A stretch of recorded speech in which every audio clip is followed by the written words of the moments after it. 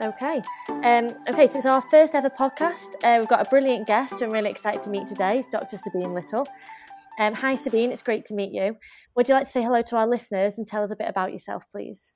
Sure, thanks for having me, Helen. My name's Sabina Little. I'm a lecturer in languages education at the University of Sheffield with a special interest in multilingualism and especially multilingualism as a social justice issue. So I'm interested in supporting families and schools to view multilingualism as a skill set rather than from a deficit perspective, and helping teachers build on pupils' multilingualism as a way to learn. So rather than expecting them to essentially learn with one hand tied behind their backs, to give them the opportunity to use their home languages to access the curriculum and embed them in as part of the whole learning experience, really. Brilliant. Yeah, I've had a look at some of your research. I've been looking at the project you developed with Dr. Rebecca Murray, Lost Worlds. You've talked about recognising multilingualism as a strength in connecting children's home and school experiences. Could you tell us a bit more about that project? Absolutely. So the Lost Worlds project is it's an interesting one because it's an impact project which builds on all my other research, and essentially it's conceptualized as a way of how can we get this out into schools now. And the remit is deceptively simple. Lost Worlds builds on the idea of Lost Words, the rather well-known book by Rob McFarlane and Jackie Morris. Right, fantastic. And the idea that from that book is obviously that as we lose the vocabulary to talk about nature, we lose our connection with nature itself. And the Lost Worlds project, the L is in brackets there, is this idea that when pupils, multilingual pupils, lose access to the home language and the home languages aren't supported, they lose an important part of their identity. So as part of the project, we've maintained the nature and environmentalism aspect, really, and have embedded or developed a whole bunch of activities aimed at primary but actually used in secondary as well, that use pupils' multilingualism in many different ways. There's poetry activities, there's STEM, science, there's arts-based activities, but all of them are coming with all the resources and lesson plans, essentially, whether that is, there's one on Guess the Mini Beast, where you present PowerPoint slides and it gives the mini beasts in other languages, and the pupils are asked to develop their language awareness and say, okay, well, if we give you this information and how those translate into English. So in Thai, for example, a caterpillar translates as a butterfly worm. Oh, wow. So on the basis of that information, can pupils then think, actually, I think this means caterpillar? So there's lots and lots of different activities. There's activities that encourage pupils to write their own poetry, or simply to access all their languages to develop their own learning. And we're hoping that through these activities, we're paving the way for teachers to think of ways in which multilingualism can be really easily integrated without necessarily teaching pupils home languages, but just providing opportunities for all pupils to access the curriculum in as many creative ways as possible, including their home languages. Oh, that sounds amazing. Recently, climate change has been in the news, hasn't it? Is that something you've looked at with that project as well? Very much so. And in fact, we've got a series of activities that we have curated for COP26. So one of the activities at a higher level is called, well, we have two. We have Letters for Change and Posters for Change. And the Posters for Change one encourages children to look at their local community and think about what they would like to change, whether that is essentially, you should recycle more, or we've actually got an example activity about checking your bonfire for hedgehogs. Okay. And to then translate that into the various community languages that exist in the school and creating posters for change that can then be displayed. And at a higher level, this takes it one step further and says, okay, what kind of change would you like to see in the world? Who are the people internationally? And can you compose a letter that includes some of the words in the language of the country where you would see that change, like to see it happen? So that's a bit more advanced, but I think the Posters for Change is one that is a really accessible way of encouraging pupils to think about impact on the environment of the local community, and then use their languages as a skill set to drive that change within the community itself. That's amazing, yeah, and across the globe. I mean, Yeah. That's brilliant. I know we've got a lot of teachers listening that would love to hear your advice on how to encourage learners to continue using their home language and how that works practically in the classroom. And you've just touched a little bit on it there. Is there anything else they can be doing? Yeah, absolutely. To encourage that?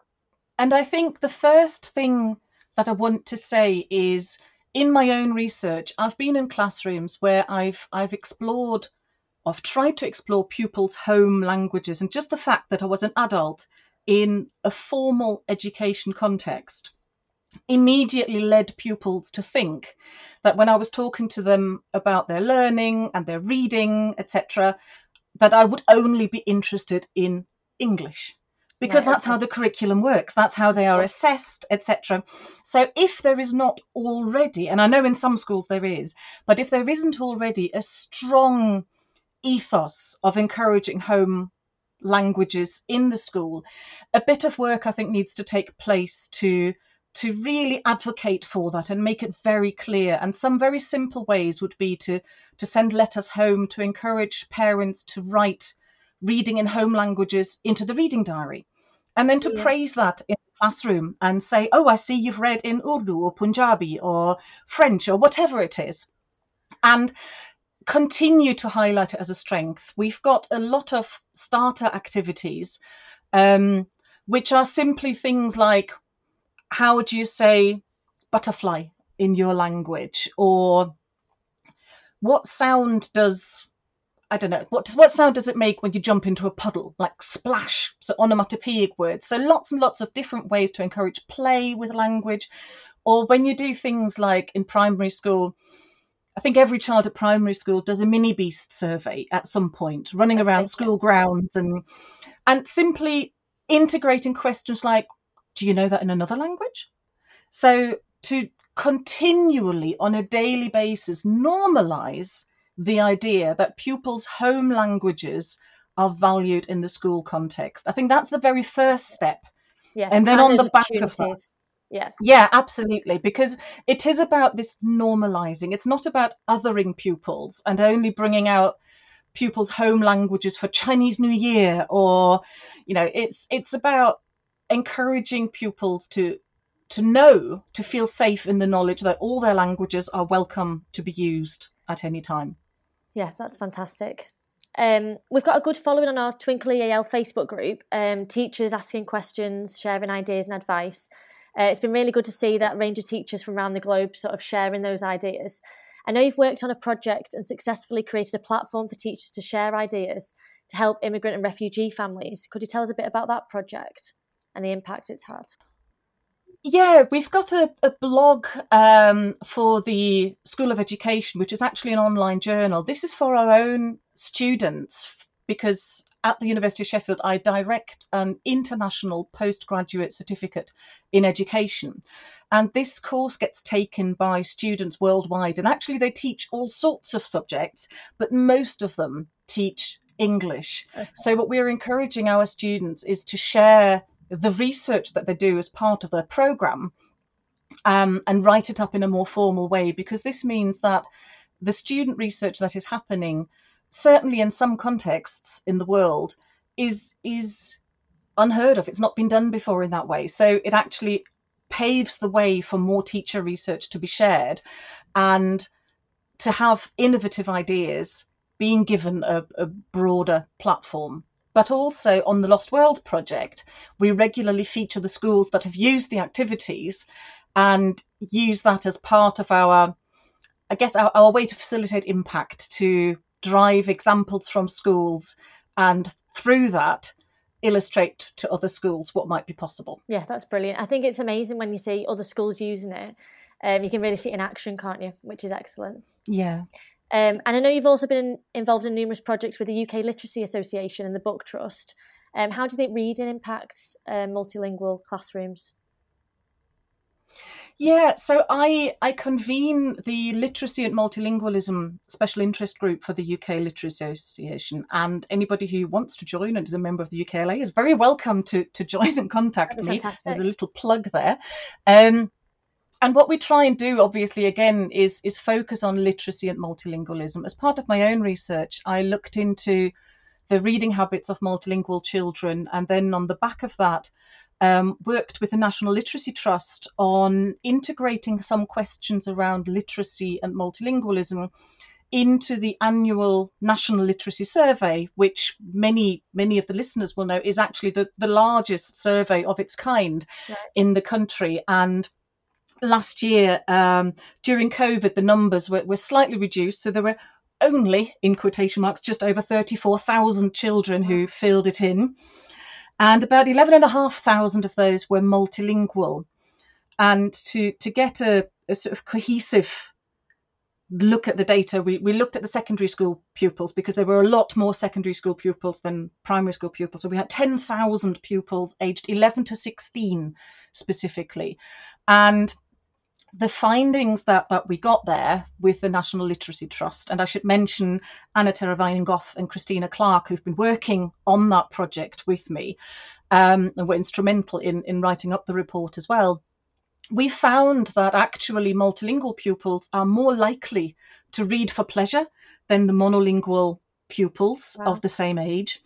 And also that they're more likely to read for information. They're more interested in finding out about other cultures, but also that several of the pupils, about 15% of them, have been bullied or made fun of because of speaking a language other than English specifically. So there are a lot of, it's a lovely report that's on the National Literacy Trust website, and it shows, I think for the first time really, data from this amount of children, and helping us to understand their reading habits and their likes and dislikes. But also about 40% of them say that they wish that schools would do more to acknowledge their identity and their multilingualism as a skill set in schools. So even if pupils are confident English speakers, that isn't to say that their home language couldn't and shouldn't be an important part of their education journey. That's it, yeah, about celebrating their cultural, identity, isn't it? Definitely in schools. I know you speak sometimes about your son as well, who grew up speaking German and English. Could you tell us a bit more about that at home and what impact that had on his education? Yeah, of course. I should maybe preface that with saying that I am now British. I now have 2 passports, but I was born in Germany, and I came over here to study and work. So when our son was born, he grew up like many multilingual children, speaking 2 languages in the home. And then when he was 4, he decided, when school started, which is incidentally a sort of crucible, a melting pot, a point for children, school starts and the home language automatically takes a back seat, and that was exactly the same for us. So interestingly, he actually didn't refuse the language, but he asked for a break, and that break turned into 2 years. And when he was 6, he asked whether he could restart German. And I was working with multilingual families doing a research project at the time, and Toby, my son, asked whether we could do research together, and he wanted to be involved in all aspects of it. So we duly put him down as the co-researcher, and he was involved in the ethics application, and we devised a 2.5-year autoethnography where we chronicled, documented his fight, I'm going to say fight, to regain his German language skills, and the sort of emotions and frustrations and successes that we both experienced as part of this. And he's now 13 years old, and I'm pleased to say that so the study finished when he was 10, and we started writing it up at that point. And it got published just now when he was, just after he turned 13, earlier in the year. So there is now a publication with him as co-author where we explore methodologically how families can work with children to understand different attitudes towards the various languages spoken in the household and how you might do that sensitively, and in a way that empowers children to share their views. And Toby was absolutely instrumental in this work. He has genuinely co-authored it, and he talks about children obviously not wanting to upset parents, and how what we did was that we wrote down our experiences but then waited a couple of days before we discussed them. And he said that was very useful because, especially when he was younger, it gave him time to think about how he felt and sort of unpick that in his head. So it was a really fun study and a really interesting way of working with your child. So we've presented that at conferences as well as having the paper out, and I'm really pleased that we had the opportunity to do that. That's so interesting. I mean, you can see it from both sides then, can't you? And children can read it from their point of view, and parents and teachers alike. That's really good. Does he see there's a gap in sort of the British education system in promoting cultural identities and multilingualism? I don't want to speak for him. I've not asked him that, and it's not come up. What I do know is that at certain times, him being German he has viewed it not as an issue but as a concern. So specifically, I remember, and he won't mind me talking about this because he's spoken about it himself. In year 6, the World Wars came up in history, and obviously being half German, it was actually from the moment he started in year 3, it was a junior school, so it was year 3 through to year 6. Okay. He knew this would happen in year 6, and he was concerned that him being half German would impact on how his peers would view him. Yeah. And I think that, again, is something that we're not necessarily always conscious, no matter how sensitive we are as teachers, that this can actually impact a child several years before it actually happens in the classroom. Anxiety. So, yeah. And that can happen with other cultures, in other languages, can't it? I guess with other themes that are going on in the classroom, definitely. You've also focused on teacher professional development as part of your research in the past. What CPD do you believe is sort of crucial for teachers who have EAL learners in their setting? Do you think there's anything that they should be doing that's important? Yeah, we've done a study where we talked to 40 reception and primary school teachers in England, specifically in this case, and it was really obvious talking to the teachers. They were not all EAL teachers, but obviously, no matter what subject you teach, you are likely today to have pupils from various multilingual, multicultural backgrounds in your classroom. Yeah. And what became really obvious was that the training varied hugely from people who were lucky enough to have an entire module as part of the teacher training on this, to others who literally had a couple of hours of training and then ended up in a very multilingual, multicultural school and just kind of had to make do talking to colleagues, etc. So I think this is through no fault of the teachers. I would say that we need to think more strategically about CPD opportunities and teacher training, right at the teacher training point. Yeah, to make that more accessible. And there is some fantastic training out there. That, there are some amazing organisations like NATE, for example, where they are very active. And I think once you're in the job, you try and access that training, and real life obviously is never quite what you experience in the classroom.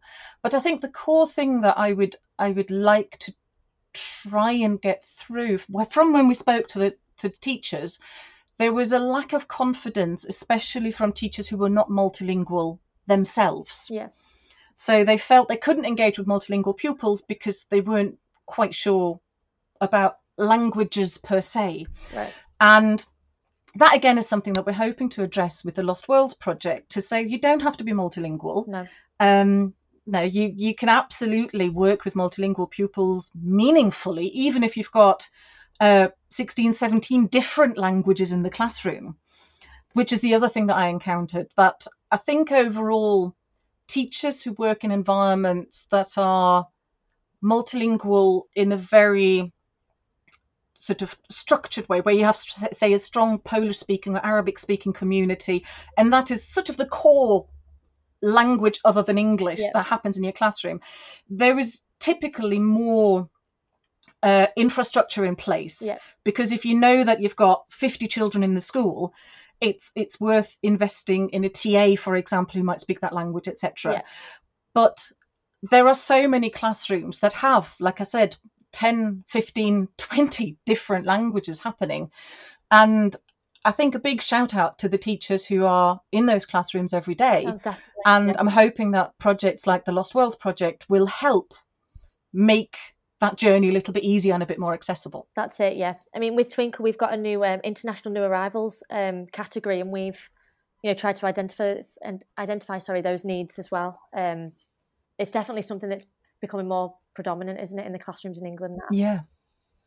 Have you got any other advice that you'd like to give to teachers out there? Oh, let me think. I think really, if I can give a plug, and I don't know to what extent there will be links embedded, but the Lost Worlds project can be found at multilingualism-in-schools.net.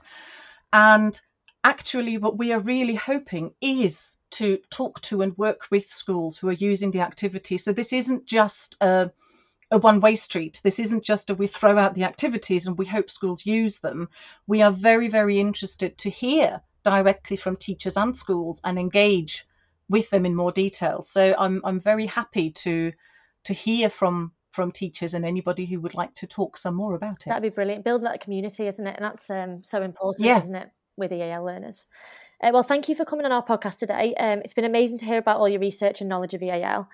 I'm so happy we've been able to talk to somebody who champions sort of multilingual children and celebrates cultural diversity in the classroom. So thank you very much. Thank you so much for having me. That's okay.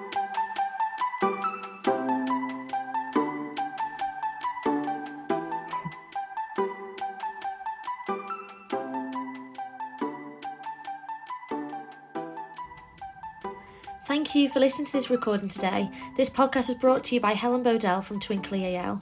We have over 650,000 resources, and you can find all of our EAL resources at www.twinkl.co.uk. You can also find us on Facebook, Instagram, Twitter and Pinterest by searching for Twinkl EAL.